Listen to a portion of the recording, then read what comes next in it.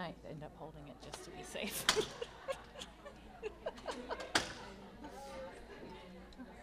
We'll see.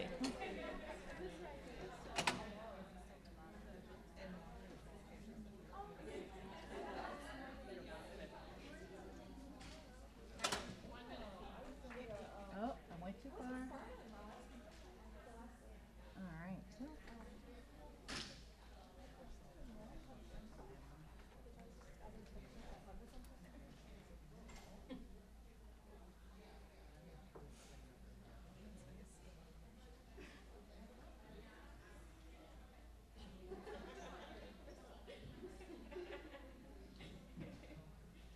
Shall we get started? Good. All right. So thank you guys so much for coming. It's great to see you this afternoon. My name is Ann Matthews. I'm an associate professor at University of Florida, and I'm going to be your moderator today. Thanks for coming to our session, Exploring Mediterranean Food Systems Through Study Abroad Education. This session will be led by three amazing people. Dr. Melissa Olfert, Dr. Carla Shellnut, and Dr. Jessie Morrell, and we'll also have a student perspective from a doctoral student, Miranda Badolato. Today, I'm first going to introduce everyone and just give you the basics of our objectives today, and then I'll turn it over to our speakers, and they're just going to kind of go boom, boom, boom as we go through the session so that we have time to do a lot of discussion at the end. So this session, again, explores three distinct university-based programs developed to engage students in the Mediterranean food system. And as you can imagine, each of our presenters today that I just mentioned have developed, led, or participated in study abroad courses centered on Mediterranean lifestyle and the food system. This year at SNEB, we've heard from a number of different educational approaches for enhancing education through different experiences, whether it be hands-on cooking experiences, theater classes, all different creative ways to expand on education and really build a deeper understanding.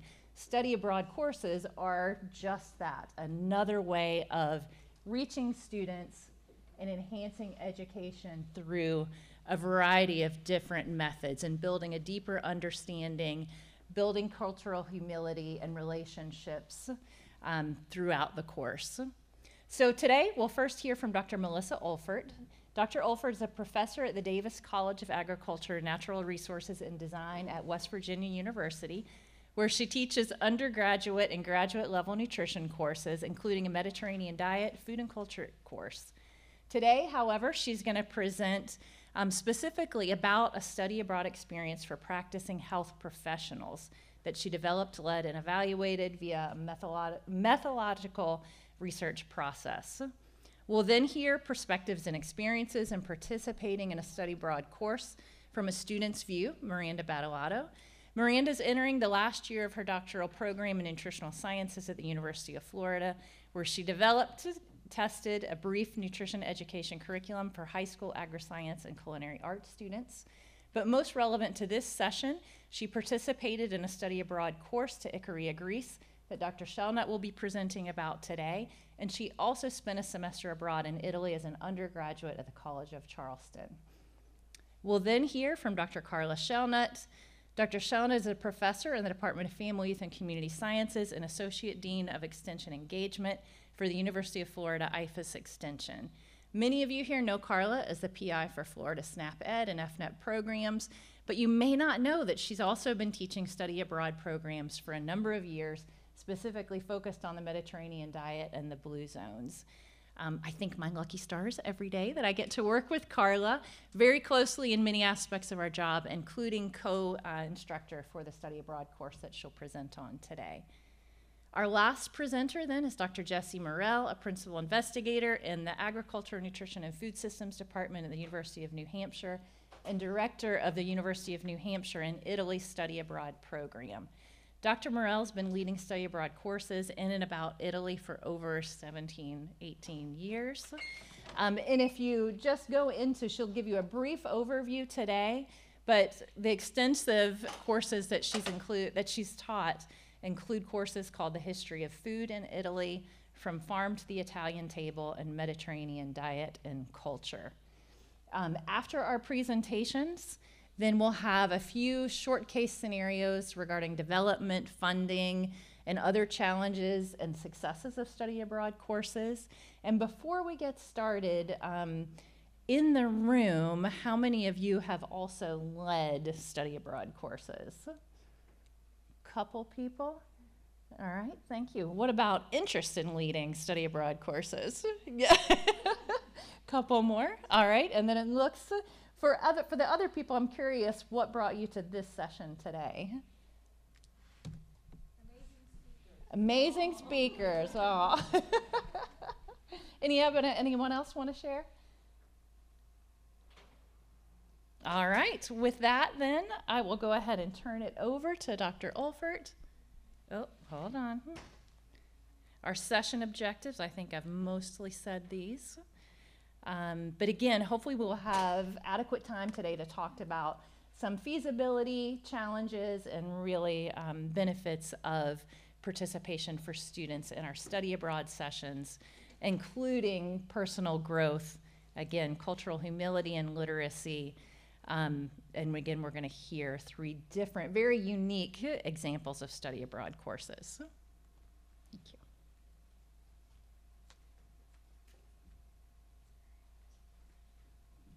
Thank you, Dr. Matthews, for getting it going here. Okay. So the approach that I think this rather unique novel study abroad took is through the form of a research project. And our thought was, well, we're in the state of West Virginia, and every time I open my mouth and talk about study abroad, I always have health professionals say, can you take me in your suitcase? And so I'm like, we're going to take you, but you don't have to be in the suitcase. So the whole goal of iCHOP, which is increasing culinary health opportunities for professionals, and it ended up then being aspiring professionals, was to recruit a diverse multidisciplinary group to first learn and then go and do an immersion experience where they're practicing these skills. So hopefully as they return, they're talking to their patients and their clients very different because they have this very personable experience. And so we turned this into a research study. Initially, we really wanted to find out what medical students, really thought about nutrition knowledge, attitudes, and self-efficacy, especially as it's focused on the Mediterranean diet itself.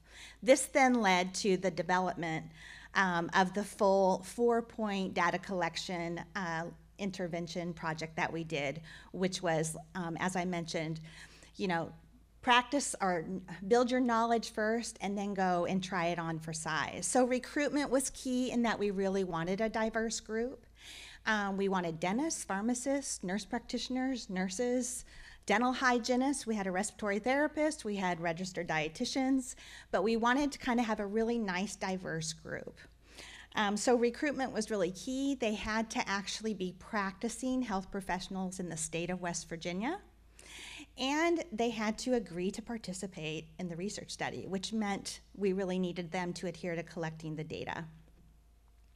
So we basically had 4 points of data collection, a pre-post, which was done around the knowledge base. So baseline, which was January, then started the 16-week 4-module course that ended the end of May, and it was followed by a 2-week immersion experience in Tuscany, Italy, where every day over the course of those 2 weeks, there was either a culinary skill lesson or a food lesson, which could have been a tour, and I'll talk more about that. And then after they got home, we did a 6-month follow-up to really kind of interview and figure out, did this really make a big difference in how you're actually talking to your patients and your clients? So first of all, obviously, we had to develop and then launch the different modules. These were all very flexible, so virtual learning, and it was kind of self-paced through 4 weeks of each module. With a little bit of interaction, some videos made, and lots of resources given, because a lot of these medical professionals didn't know much about the Mediterranean diet, and they really were hungry to learn. So that was a really neat part of that. We kind of let them do a deep dive as deep as they wanted to go with the resources. This was a total 3-credit course, so the way we divided that up was 1.5 credits to do the 4 modules, and then 1.5 credits to actually do the immersion experience. And so then followed by the 2-week immersion experience, where they had the active living experience, where they could talk about the knowledge they learned, their own experience, and hopefully moving along that self-efficacy and possibly even changing their attitudes. Application from the previous modules they had learned, we tried to incorporate kind of nudges, if you would. The way that we collected data is through a journal that they were given, and each day it has their little research. They would write their research number down here, and the grad students would take a picture of their entries every day for those 2 weeks, so we were collecting that qualitative data. And it was all geared towards the culinary experience and the food lesson. And then we also did 2 different intakes of small focus groups, where we broke into, so that they could interact with the multidiscipline approach, the interdiscipline, and learn from each other. All right, so just a little bit about the trip itself, which was this immersion experience. We stayed at 2 different farms and 1 hotel in Florence. And throughout those, we had created various different food and nutrition, and especially Mediterranean culture and lifestyle introductions around these. And so an agriturismo is something very popular. The Italian government has really encouraged a lot of farms to think about having visiting individuals that can literally just drive up and stay at the farm. And so these agriturismos are very much geared towards individuals coming and working the farm, picking the grapes, assisting in, working with whatever animals are there, and then to also be able to eat at the restaurant, which is really not a restaurant. It's like a big kitchen, if you would. And so, the 2 farms that we worked at, we had the olive trees and a lot of olive tasting, which is a real big experience for people.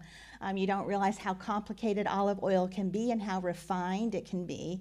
So very interesting to kind of go through that process and watch people learn and start really realizing that they want to do better at picking what olive oil they actually consume. And then, of course, the vineyards, being able to assist with working the fields, as well as learning the different types of grapes, the different terroir, if you will, and these tastings, and what an appropriate wine tasting experience truly is by individuals, farmers, if you will, that actually know everything from A to Z about winemaking. And then bees. Honey is a big deal across the Mediterranean, more than we realize. And it's not, it's quite a science to how they do things and also how they extract the honey. So the students have an opportunity to actually do this, of course, if they choose to or not. And then actually managing the honey, putting the honey through production, and realizing the different types of honey based on whatever was in season of that blossom and how that really impacts the different honey. And then the cooking lessons, it is quite an experience to watch people for the first time, learn about herbs, learn about how to create pasta and make it al dente, and then how you use a lot of the local vegetables and foods to really complement that Mediterranean diet. Most of these were hands-on. The students would actually create one portion of the meal in groups, or they would obviously watch or observe based on certain portions of this. Going to pasta factories and learning about the different whole grains, the ancient grain in particular, and just really understanding how this really matters when somebody is actually shopping for specific pasta, and how the enrichment and the protein can really matter when somebody is choosing. And then, of course, learning from scratch how to make pasta and the various different 60 different types of pasta that can be made. Some cheese factory tours. Yeah, I don't think you can go where all this is happening in the Mediterranean without learning about soft cheeses, hard cheeses, cheeses made from buffalo, made from sheep, various different types of lactose. And then truffle hunting, super fun to watch the dogs sniff out in the forest and figure out where these truffles are, and then to take them and actually use them in the different pastas. So just lots of learning about herbs and things like truffles. And of course, this is a key thing, having individuals sit down and not only partake of this grand meal that they've just created, but to talk about their own experiences, where they've been, what they're frustrated with when they're actually in the doctor office and treating their patients, and how each other troubleshoots. So just a really enriched conversational component. And lastly, we've run this program 4 different times, and we have always ended, because we've been in the farm in the Tuscan countryside in Florence for the last 2 days. And so there we actually go around and do kind of a taste of Florence to really kind of see all the different offerings. And of course, we have to taste all the different pistachio gelato and very unique hazelnut, all the nut gelatos that we typically don't have so common over here. Okay, that's it for me. We are going to have a student perspective now from Miranda. Thank you.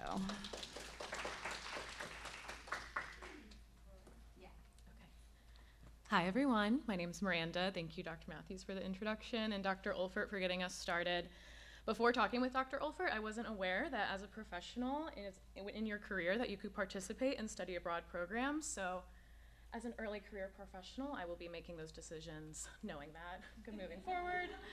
But I want to share with you today a little bit about my background, why I chose to study abroad, but then more importantly, I think some of the unexpected takeaways that are going to help me be a better nutrition professional. And so a little bit about my life, my backstory. I grew up in St. Louis, Missouri, but then moved to Charleston, South Carolina in the middle of high school, which, as you can imagine, is a difficult time to move. But I think that experience really taught me that the world is much bigger than your hometown. The world is much bigger than you know. It's okay to step outside of your comfort zone. You will come out on the other side. And so I think that is really what prompted me for being willing to leave the country by myself for 6 months and learn a new language. But then also I am Italian. I have family in Sicily. I have dual citizenship, and I've always really admired people who are very in touch with their culture and know more about themselves, their family, where they come from, and I wanted to be able to identify with that. To capitalize on that, I earned a minor in Italian in undergrad. My undergrad major was exercise science, and as you can imagine, learning exercise science in Italian is quite difficult. So I figured out a way for my courses over in Italy to satisfy my Italian minor. So if you are a health major, there is a possibility for you to find a way for your program to adapt to your needs. So then thinking about the things that I learned that I could not have expected when studying abroad, I want to touch a little bit on personal growth, experiential learning, and then professional development. So just a show of hands, how many of you have ever sent a text message and you knew exactly what the intention was behind the text message, but it was received a very different way? Okay. Or how many of you will tailor the way you're writing an email, maybe add an emoji or an exclamation point, depending on who the audience is on the other side? Okay. I am victim of those two things myself. And just by shout out, when I tell you to think of a salad, what is the first thing you think of? What is the base of a salad? Lettuce. Okay. So I studied abroad in Italy during my undergrad, and then I studied abroad in Greece during my doctoral program. And a salad in Italy is tomatoes and mozzarella, right? But a salad in Greece is cucumber, onion, tomatoes, and a block of feta. So when we're talking about the Mediterranean diet and how we're communicating things as nutrition professionals, some things might seem obvious to us, right? We study these things, but then how can I be hyper aware and tailor and adapt my message depending on my audience? And I think that's an experience that study abroad gave me. And I think something that's more applicable about adapting to your audience, right, is who you're working with. I think the world is moving to working on a much more global scale, working with people from all corners of the globe, and being able to adapt to different situations, adapt to who you're working with, the group, the setting, on a quick fly, I think is a very important skill to have. Experiential learning, kind of like Dr. Olfert talked about and what Dr. Shellnutt will talk about in a little bit with Greece, is one of the activities that we did in Greece was farm-to-table meal, right? So as nutrition educators, we're constantly talking about farm-to-table meals or sourcing your food locally or the importance of meal prep, but these are also all barriers to eating healthfully, right? And so by going to Greece and participating in an activity where I could help harvest some of the food, we don't need to talk about the fact that it was only for an hour or two, but I still participated. And then prepping the food myself, making a meal out of what produce was available, those are all barriers that we talk about and that we know, but experiencing them firsthand and being able to add those personal anecdotes when working with students or other researchers or patients, I think is really important to add. And so a picture on the right, you can see that's actually me presenting a poster at a conference last year about gardening. And so I was able to add those personal anecdotes based off my experience from the previous summer. And then lastly, professional development. I'm gonna ask you guys one more question. How many of you get those notifications on your phone every week about how much time you spend on your screen? And how many of you would be willing to show the group how much time you spend on the screen is? As a nutrition educator, I think this is a great opportunity for us to take advantage of that, and a great opportunity for us to educate people about nutrition through their screen and through scrolling on social media. And so in Ikaria, I learned lots of recipes, and I shared them on my personal food Instagram page at Miranda's Food Diaries, in case you're interested. And I was able to share those recipes on social media, and as you can see, this is a screenshot of the reels. So just one video that I shared had 162,000 views, 10,000 likes, and 4,000 saves. So this just shows that one simple 20-second video is clearly engaging and people are interested in that. So if we can take these things that we're learning in Greece or in Italy and bring them home for people, I think that's very valuable. So here's the video. I want to share this tzatziki recipe I learned in Ikaria, Greece. First, shred your cucumber and then strain it over a bowl to get rid of all the extra cucumber juice. Then chop up some fresh dill and fresh garlic, make sure they're both fresh. Then to a bowl, you're going to add your plain Greek yogurt, extra virgin olive oil, the dill and garlic, the cucumber, salt and pepper, stir it all together, and that's it. Enjoy. And so that's it, just 20 seconds, right? But very educational and something that people can make for themselves at home just based off of those 20 seconds. And just here are some pictures of everything that I miss and that I dream about every day. All the colorful food, the wine tasting. That's Thea, the woman who led our program over there in Greece. And that's it. So now I'll hand it off to Dr. Shellnutt.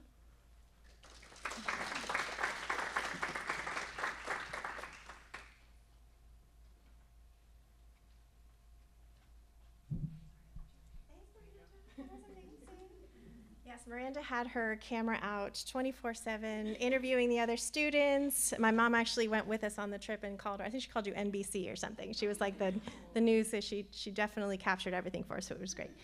Okay, so I'm here to talk to you about what we do at the University of Florida, and actually we've done 2 different countries because our needs have changed, so kind of focusing on the needs of the student at the time, and then also our needs as faculty as there's turnover and things change. So hopefully you take some little tidbits with you from this presentation.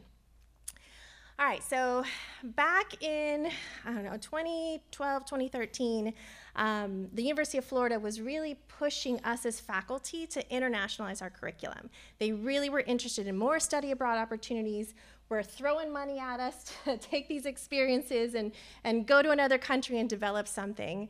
And so I am part of a multi-state research team that my colleagues are here, and I was able to go to Italy with one of our colleagues from the research team and see how she did it, right? So that's the first step. I highly recommend if you have an opportunity to go with a colleague who already does it, do that, right? Because I had no idea how to run a study abroad. And so we went to Italy. I think it's the same agriturismo that you had on there, that Tanya, yeah. So anyways, that kind of inspired me. I was excited, it was amazing. And so when we got back to Florida, I wrote a mini grant to get funding to create a study abroad. And now the study abroad we created was geared specifically to our MSDI students. So back then, I was co-teaching a 3-semester course with Dr. Gail Caldwell, who was the MSDI director at the time. And our MSDI students, their curriculum is pretty set, right? There's no wiggle room. They have a lot of classes they have to take. And so they really didn't have the opportunity to go on a study abroad or do this kind of experience. So when we talked about creating one, we're like, okay, let's do this for our MSDIs, which means it has to be a short-term experience that they can fit in between semesters, right? So that's what we did. We created a course because we wanted to give them 3 graduate credits and taught the course Summer A, right? So there was content Summer A, and their experience was in between the Summer A and Summer B semesters, which is how we're still doing it now. So anyways, we decided when we were going to do it that we wanted to do it in France. We wanted to do it in Italy originally because we loved it so much, but there was already a 3-week study abroad in Italy through the nutrition department. So we kind of were talking and we're like, well, what about France? We knew we wanted it to be focused on the Mediterranean diet. Dr. Caldwell was very comfortable with France because she had been there before. She actually knew some French. And so we got funding to go over to France to explore, to meet with some people and figure out how we were going to partner. And we focused specifically on the Languedoc-Roussillon region. We found our partner, which was this beautiful house, and now the name of the house, which is kind of funny when we were writing the proposal, is called the French Party House when we went there. But the French Party House actually hosted cooking classes and other things, so we had to explain that to our admins. So the first study abroad was called Food and Culture in the Languedoc-Roussillon region of France. We taught that Summer A course. We wanted to make sure that we had enough contact hours in the classroom and in France to give them the 3 graduate credits from the university. So that was approved. So we met once a week for 3 hours to prepare for our time in France. And we provided lectures on the med diet. We had the students do presentations and research the med diet. We had students do different types of assignments, like to go to a farmer's market in Gainesville and explore, answer some questions, so that when we went to a farmer's market in France, they could compare the two, in addition to learning about the French Revolution and some other things before we went there. And then we went to France in between Summer A and Summer B. And while we were there, we experienced a lot of the same things that Melissa talked about, cooking classes. We had a French chef come to the party house and teach us how to cook. And we had amazing food. We went to different farmers markets. We went to learn about how olive oil is produced and do olive oil tasting. Of course, the vineyard and the winery to see the wine, which was amazing. And this is a picture of Dr. Caldwell, who is, one of my dear friends. She was on my PhD committee. So we worked really well together, fully trust each other, and were able to provide this experience for our students and just enjoy it professionally too, which was amazing. Now, so we taught that class 2015, 2016, 2017. It was geared towards our MSDIs, but we opened it up to other undergraduate and graduate students. Then in 2017, I went to the Florida Academy of Nutrition and Dietetics meeting in Florida, obviously, because it's FAND, and the keynote speaker was Dan Buettner. Now, Dan Buettner is the guy who basically came up with the concept of the Blue Zones with his research team. Has anyone in here heard of the Blue Zones? Okay, well, I had not heard of the Blue Zones in 2017, and he's a photographer, so he had these amazing pictures of these older adults in these different countries, and I was mesmerized by the concept of longevity, and so I thought, okay, we've done France for a few years, wouldn't it be neat to study a Blue Zone? So just a quick review. Remember, the Blue Zones are where people live to be over 100, and not just over 100, but a healthy 100, right? You see much less dementia, Alzheimer's, much less chronic disease. So they were studying where on the globe people live to be pretty old, a lot more than here in the US, and they found these 5 hotspots, right? So they circled these hotspots in blue pen, which is why they're called the Blue Zones. Really, that's in his book.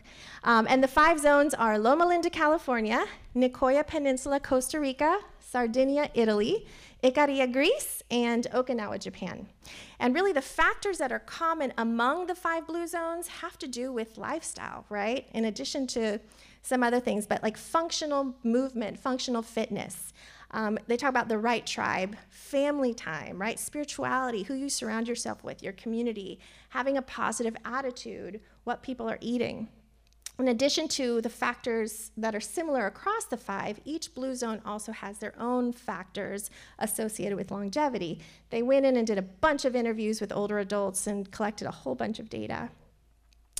And so again, the blue zone is a concept used to identify a demographic and or a geographic area of the world where people live measurably longer and healthier lives, created by Dan Buettner and his team. And as I mentioned, it's family, it's social engagement, and then healthy lifestyle practices. So less smoking, a lot more fruits and vegetables, a lot more legumes, and then that functional fitness. They're just adding fitness to their lives. And in terms of the food, Mediterranean diet, very much plant-based, a lot of whole grains, a lot of beans, wine, right? But in moderation. That's what we talked a lot about wine in Greece, and we'll get to that. Okay, so the second study abroad, right, is Longevity and Lifestyle in Ikaria, Greece, a Blue Zone Experience. We wrote another mini grant to the University of Florida International Center, and we're funded to go visit Thea, which that's the lady that Miranda had in her picture. And Thea Perikos lives in Nas, Ikaria, which is this little island about 20 miles off the coast of Turkey. And I was connected to Thea from my colleague at Purdue, Angie Abbott. So she had done an experience there. We had the mini grant to go over and meet with Thea, in addition to another woman by the name of Diane Kochilas. Does anyone know that name? She does a lot of Greek cooking shows and has a show, does a lot with the Academy.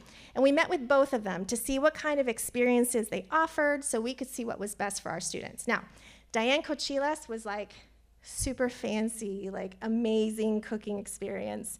Thea has an inn, and it's beautiful, and it's rustic, and we thought was just a much better fit for our group. So we went with Thea. We opened it up again. First, it was targeted to the MSDI students, so this would have been 2018, and we opened it up to other undergraduate and graduate students.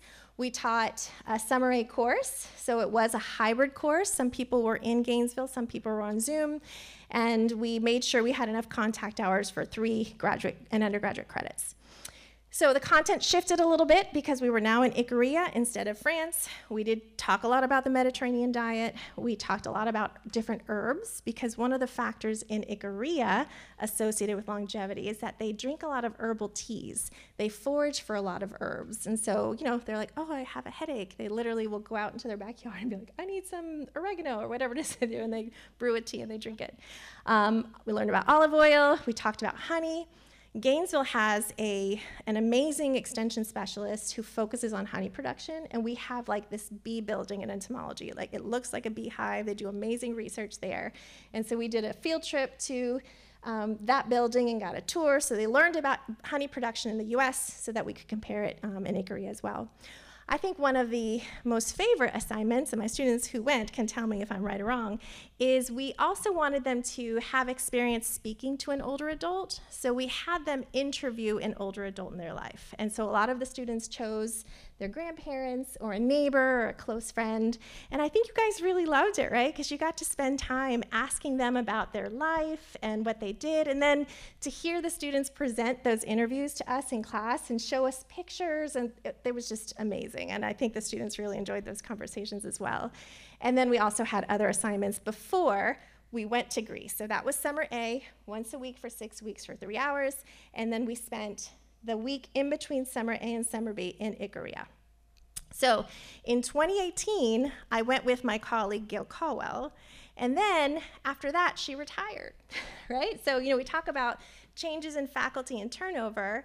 One of the takeaways I want you guys to have is if you're gonna do a study abroad with a colleague, make sure it's somebody you really like and you enjoy spending time with, because you're going to spend a lot of time with this person. You're going to face certain challenges with this person, so you have to be able to work together.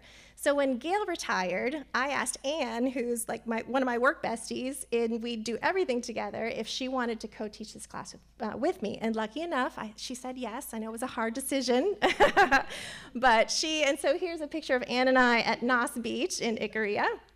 And she helped me with the 2022 and 2023 class. So because with COVID, we didn't do it for a couple years. And then in Ikaria, we did a cooking class, which Miranda talked about. We literally went to their farm, picked the food, and learned about Icarian cooking on their farm. This past year, we got to go to a local festival that they call a panigiri, which is a festival that lasts all night long, and we got to dance with the locals and eat stewed goat, which was delicious, and the salad and the wine, and we were there for 6 hours, and I think our group was like, okay, we're good, we gotta go. No, they stayed until 8 o'clock the next morning. Like, the locals stay and dance, and we heard a couple of students went back that night, which, they let us know, but those are some of the things that you deal with, which we can talk about at our roundabouts. And so here are some pictures from the trip. Miranda showed you pictures from last year. These pictures are from this past year. So one of the things I didn't mention, one of the factors they swear by are these hot springs. So they have hot springs on the island that they just go sit and they soak. And the different hot springs have different healing properties. Like one of them is fertility. We didn't go to that one. We went to the one that gives you, I'm not going to that spring. But we did go to the one and sit in the one that's supposed to help you with your joints and stuff, and that's the picture there. You see a picture of the students dancing with some of the locals. We have the Gator Chomp picture there, which I'm going to point Miranda here. She's actually at the University of Tennessee, and so we're in this picture. You'll see she's the only one that's going like this. She refused to do the Gator Chomp, but I think by the end of the week, we could call her, kind of a gator. So you see the guy from the bee house, and that was hilarious because you see he's only wearing shorts, right? So he's got his face covered and his arms, but he's got shorts. And then his little smoker thing, he just is holding it like in between his knees. There's literally fire coming out of it, and he's just holding it, and we're like, dude, you're on fire. He didn't care. So the students got a kick out of that as well. So anyways, now in terms of turnover also, I have moved into a new role at the University of Florida, and I don't know if I'm going to be able to continue to do study abroad. So I'm looking to recruit another faculty member, Amy Mobley, to help Ann Matthews to go forward. And again, taking away finding someone that you can trust and enjoy working with moving forward. So with that, I will give this to Jessie.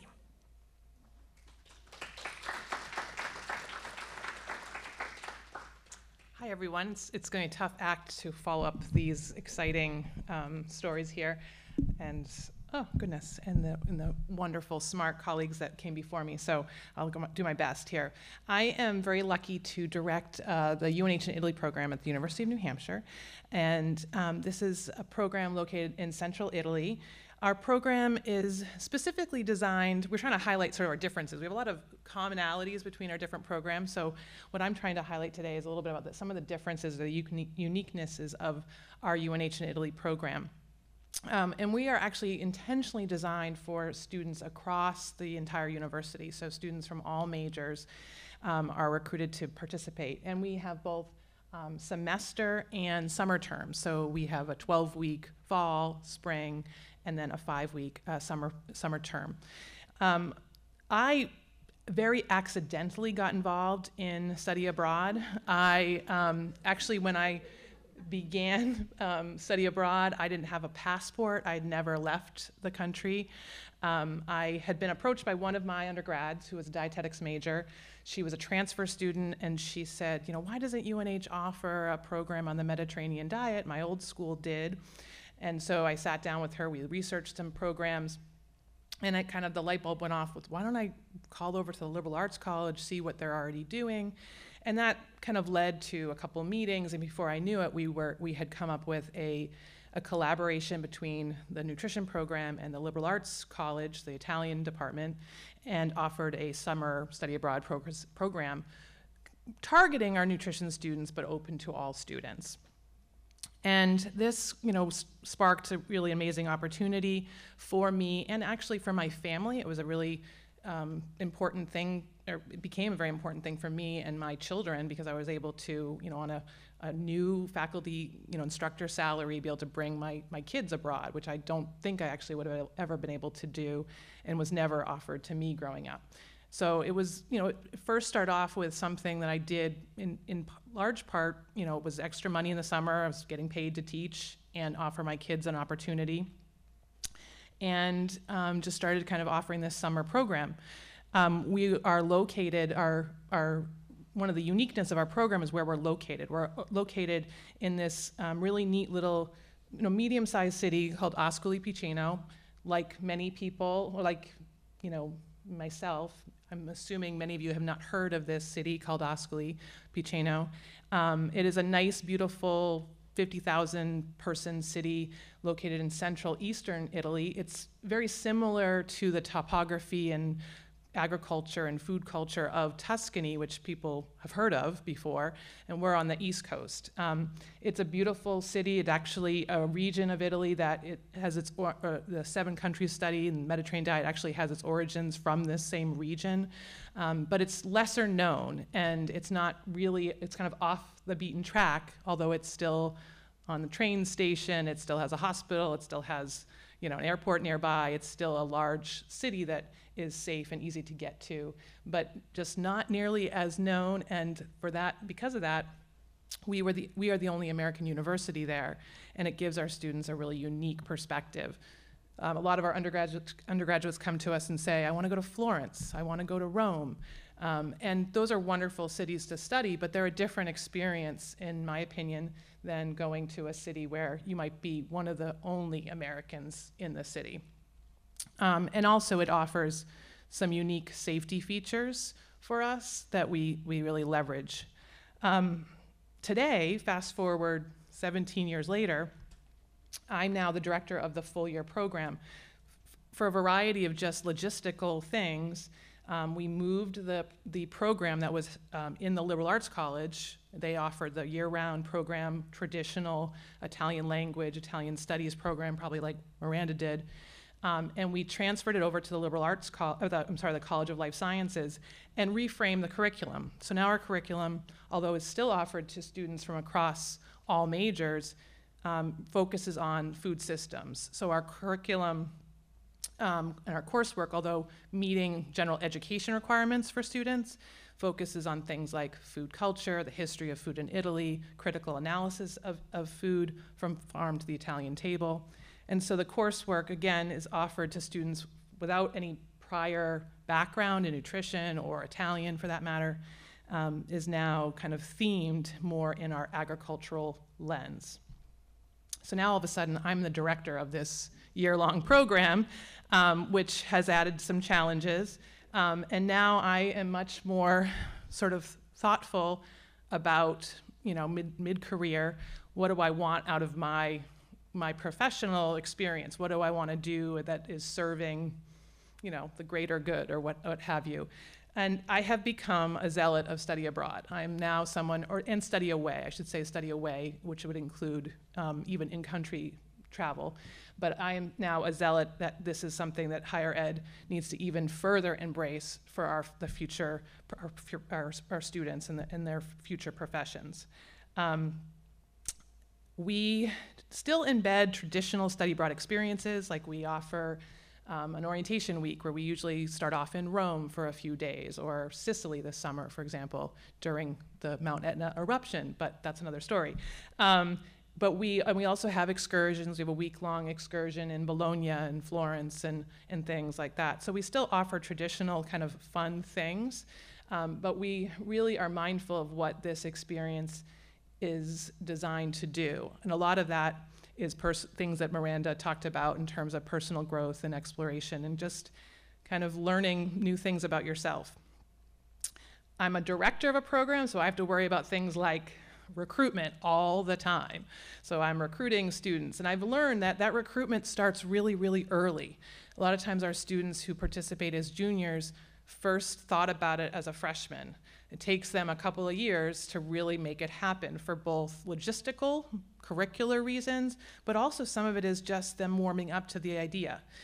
So I've learned that I have to really put the work in for many, many years.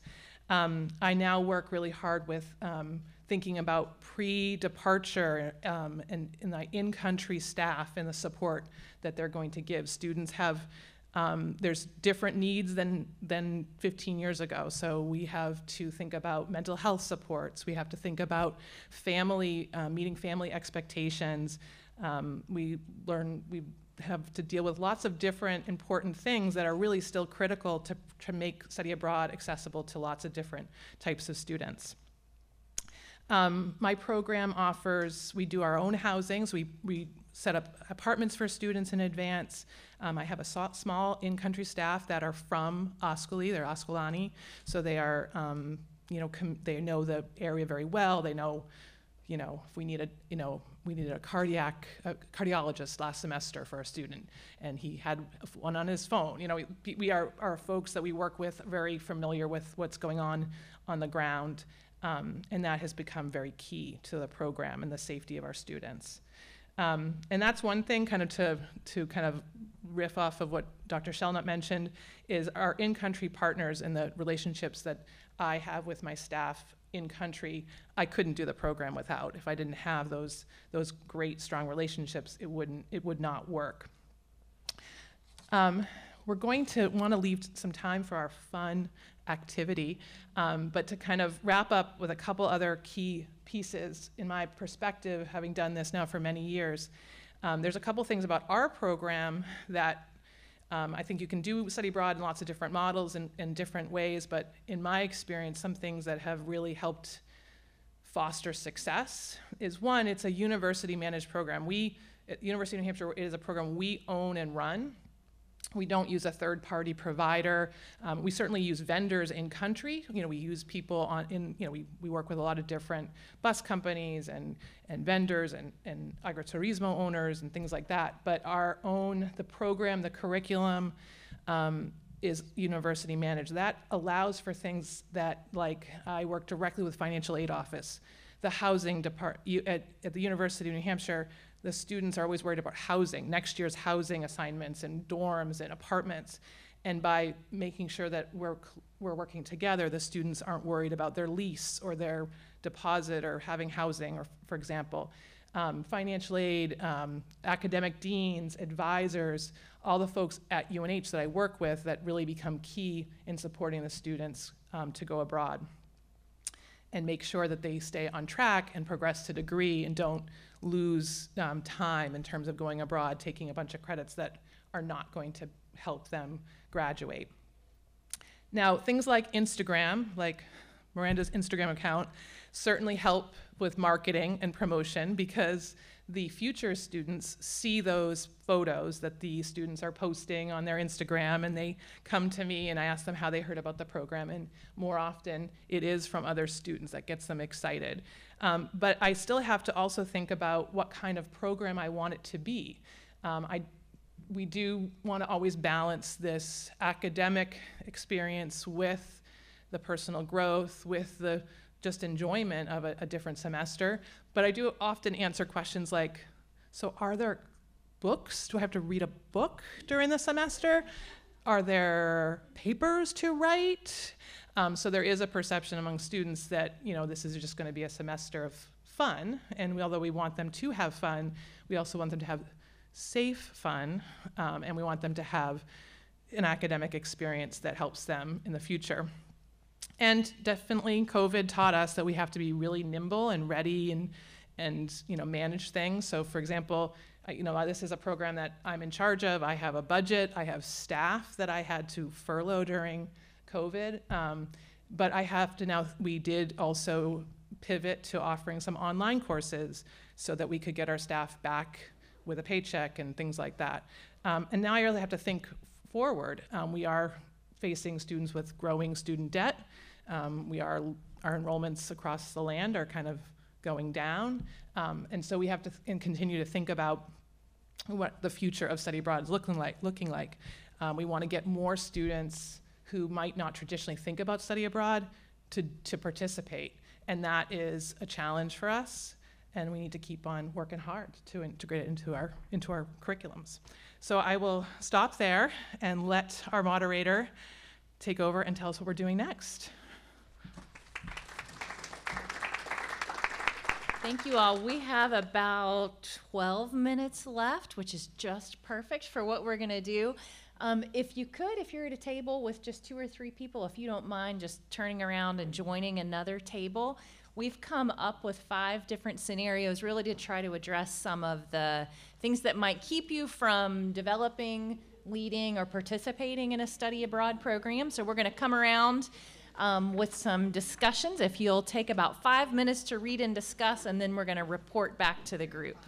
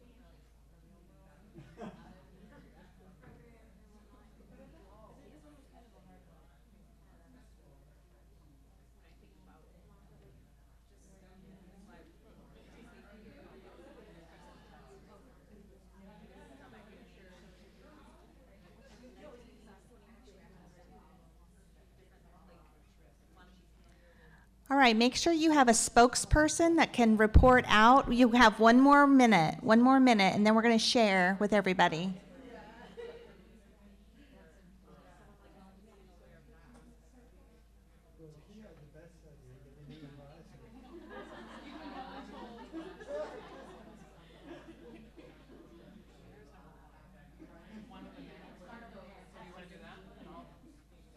I'll advance these slides. We'll go from one.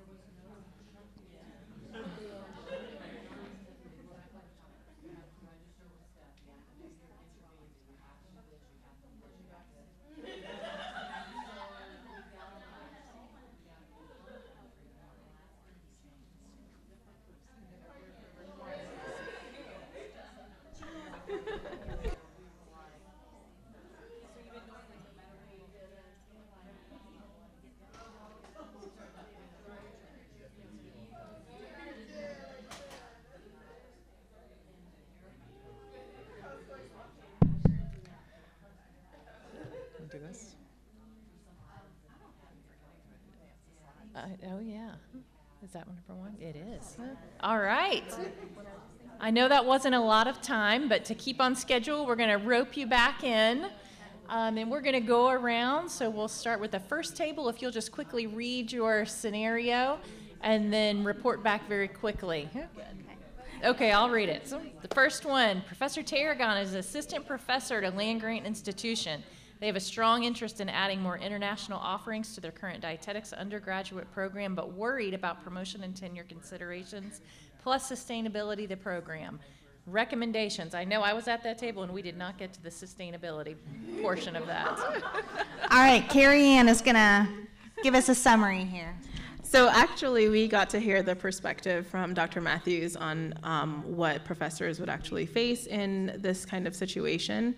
What she was sharing with us is that typically professors would need to, especially younger or early career professors would need to conduct research and publish and achieve other things before studying abroad, so that causes an area for challenges. So one potential way is that if it's already part of the type of work that you're doing, so if you're looking at food security, then you could use that as a way to incorporate it in your practice.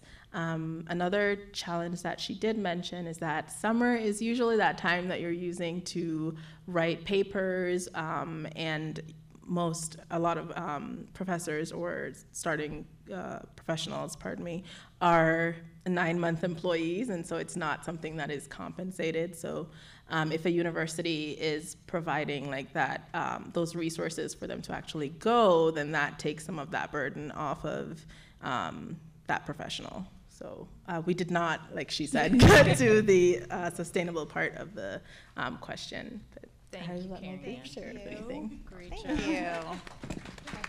All right, so number 2, Director Oregano directs a dietetics graduate program and sees the need for enhancing cultural humility in the curriculum through a study away experience, but is also mindful of the costs for students. What ideas might they consider? I'm coming. It's just a little bit of an obstacle course. Who is going to report for us? If you'll share your name. Hi, I'm Kristen, and our group definitely agreed that this is a concern for students. And so a couple ideas. One is to look for less expensive experiences. And did you say your group went to Nicaragua and they stayed in hammocks, so they didn't have the hotel costs? So that's one option, braver than I am.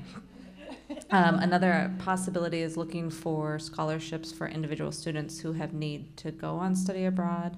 And then another idea, and something we do at the University of Illinois, is our pre-departure courses. And this doesn't take care of the cost of flights or anything, but the pre-departure courses are spring courses, so they don't pay fees in the summer if they're not taking other classes too. Thank you. Thank you so much. All right, number 3, Sasha Sage has been leading a study abroad program for the past 10 years. She would like to increase participation among first-generation students. How did we do this? We're supposed to be brilliant people, not put numbers clear across. Thank you. Alrighty, good afternoon, everyone. So our group came up with the awareness of study abroad program opportunities early on, like in orientation course or, a meeting, well-planned logistics so that the parents would understand the details ahead of time. Parents of students who have also gone through the past experience, like the previous year, to share their experience with other parents and students interested in the program. Communicating to parents, of course, and last but not least, having the first-gen peer mentor program, so they would be able to share their experience with the incoming group that would, do the upcoming year. So that's it. That's a great idea. I love the peer mentoring. Thank you.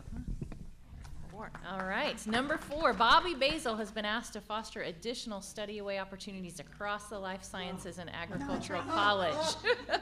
They are focused on creating partnerships with faculty who often report concerns about the unique challenges and liability involved. How can Dr. Basil support faculty to develop study abroad programming? Hi, thank you. All right. I'm gonna stand. Yeah, stand up. So we talked about a few things. One being aware of. So it does say how can Dr. Basil support faculty, but being aware of who's the target audience. So other than students, write the presentation on incorporating healthcare professionals. So being aware of their commitments and work schedules. So being able to develop a study away or study abroad experience that doesn't take too much time away from their professional job because they have to come back to work. We also talked about having providing the opportunity to follow or go with a colleague that might already have a study abroad program. And then we talked about having a checklist so that you kind of aware of what to expect so there's no surprises. We talked about knowing what vaccines you might need, if there's cost to get through customs for things that you didn't claim. And what was the other? Documentation. Yeah, any documentation. And yeah, really just being able to support the faculty in finding the information they need to develop the program. So going abroad with another colleague that has the program, and then, I think that's what we did talk about. So. Thank you. That's good. All right, and our last one, Carrie Chamomile is a doctoral candidate in nutritional sciences at the Land-Grant University, interested in internationalizing her academic experience, but her advisor doesn't think studying abroad would complement her studies. What benefits can Carrie share with her advisor to convince them that study abroad would help her prepare for a future? So we talked about a few things. One is just talking about the soft skills that you would gain by going on study abroad, like learning about different cultures, networking, communications, exploration, some skills in food nutrition you might get, learning about the food supply in different countries, sustainability, nutrients, diets, that type of thing. There was a concern brought up, if this is a PhD candidate, where are they in their program, and will this slow them down? Is there the way they could connect this to their dissertation at all, to talk about that, or just to make sure that they stay on track? Thank you. Yeah, there would be different challenges potentially with a graduate student. Thank you all. That was great discussion. I know we are at our time. Is there anything else in the last moments that anyone would like to share? And if not, I'm sure the speakers will hang around. And if you have any questions, particularly about study abroad programs, or just want to chat a little bit longer, I'm sure you guys would be, you will be willing to stay. All right. Well, thank you. Have a great night. See you tomorrow.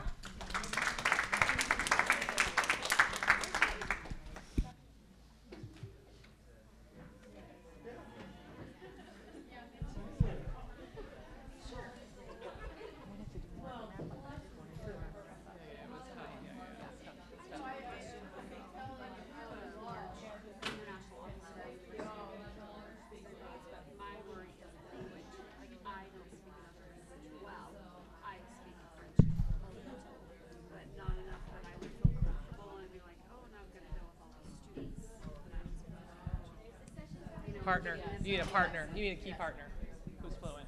You need a key partner. I mean, or you.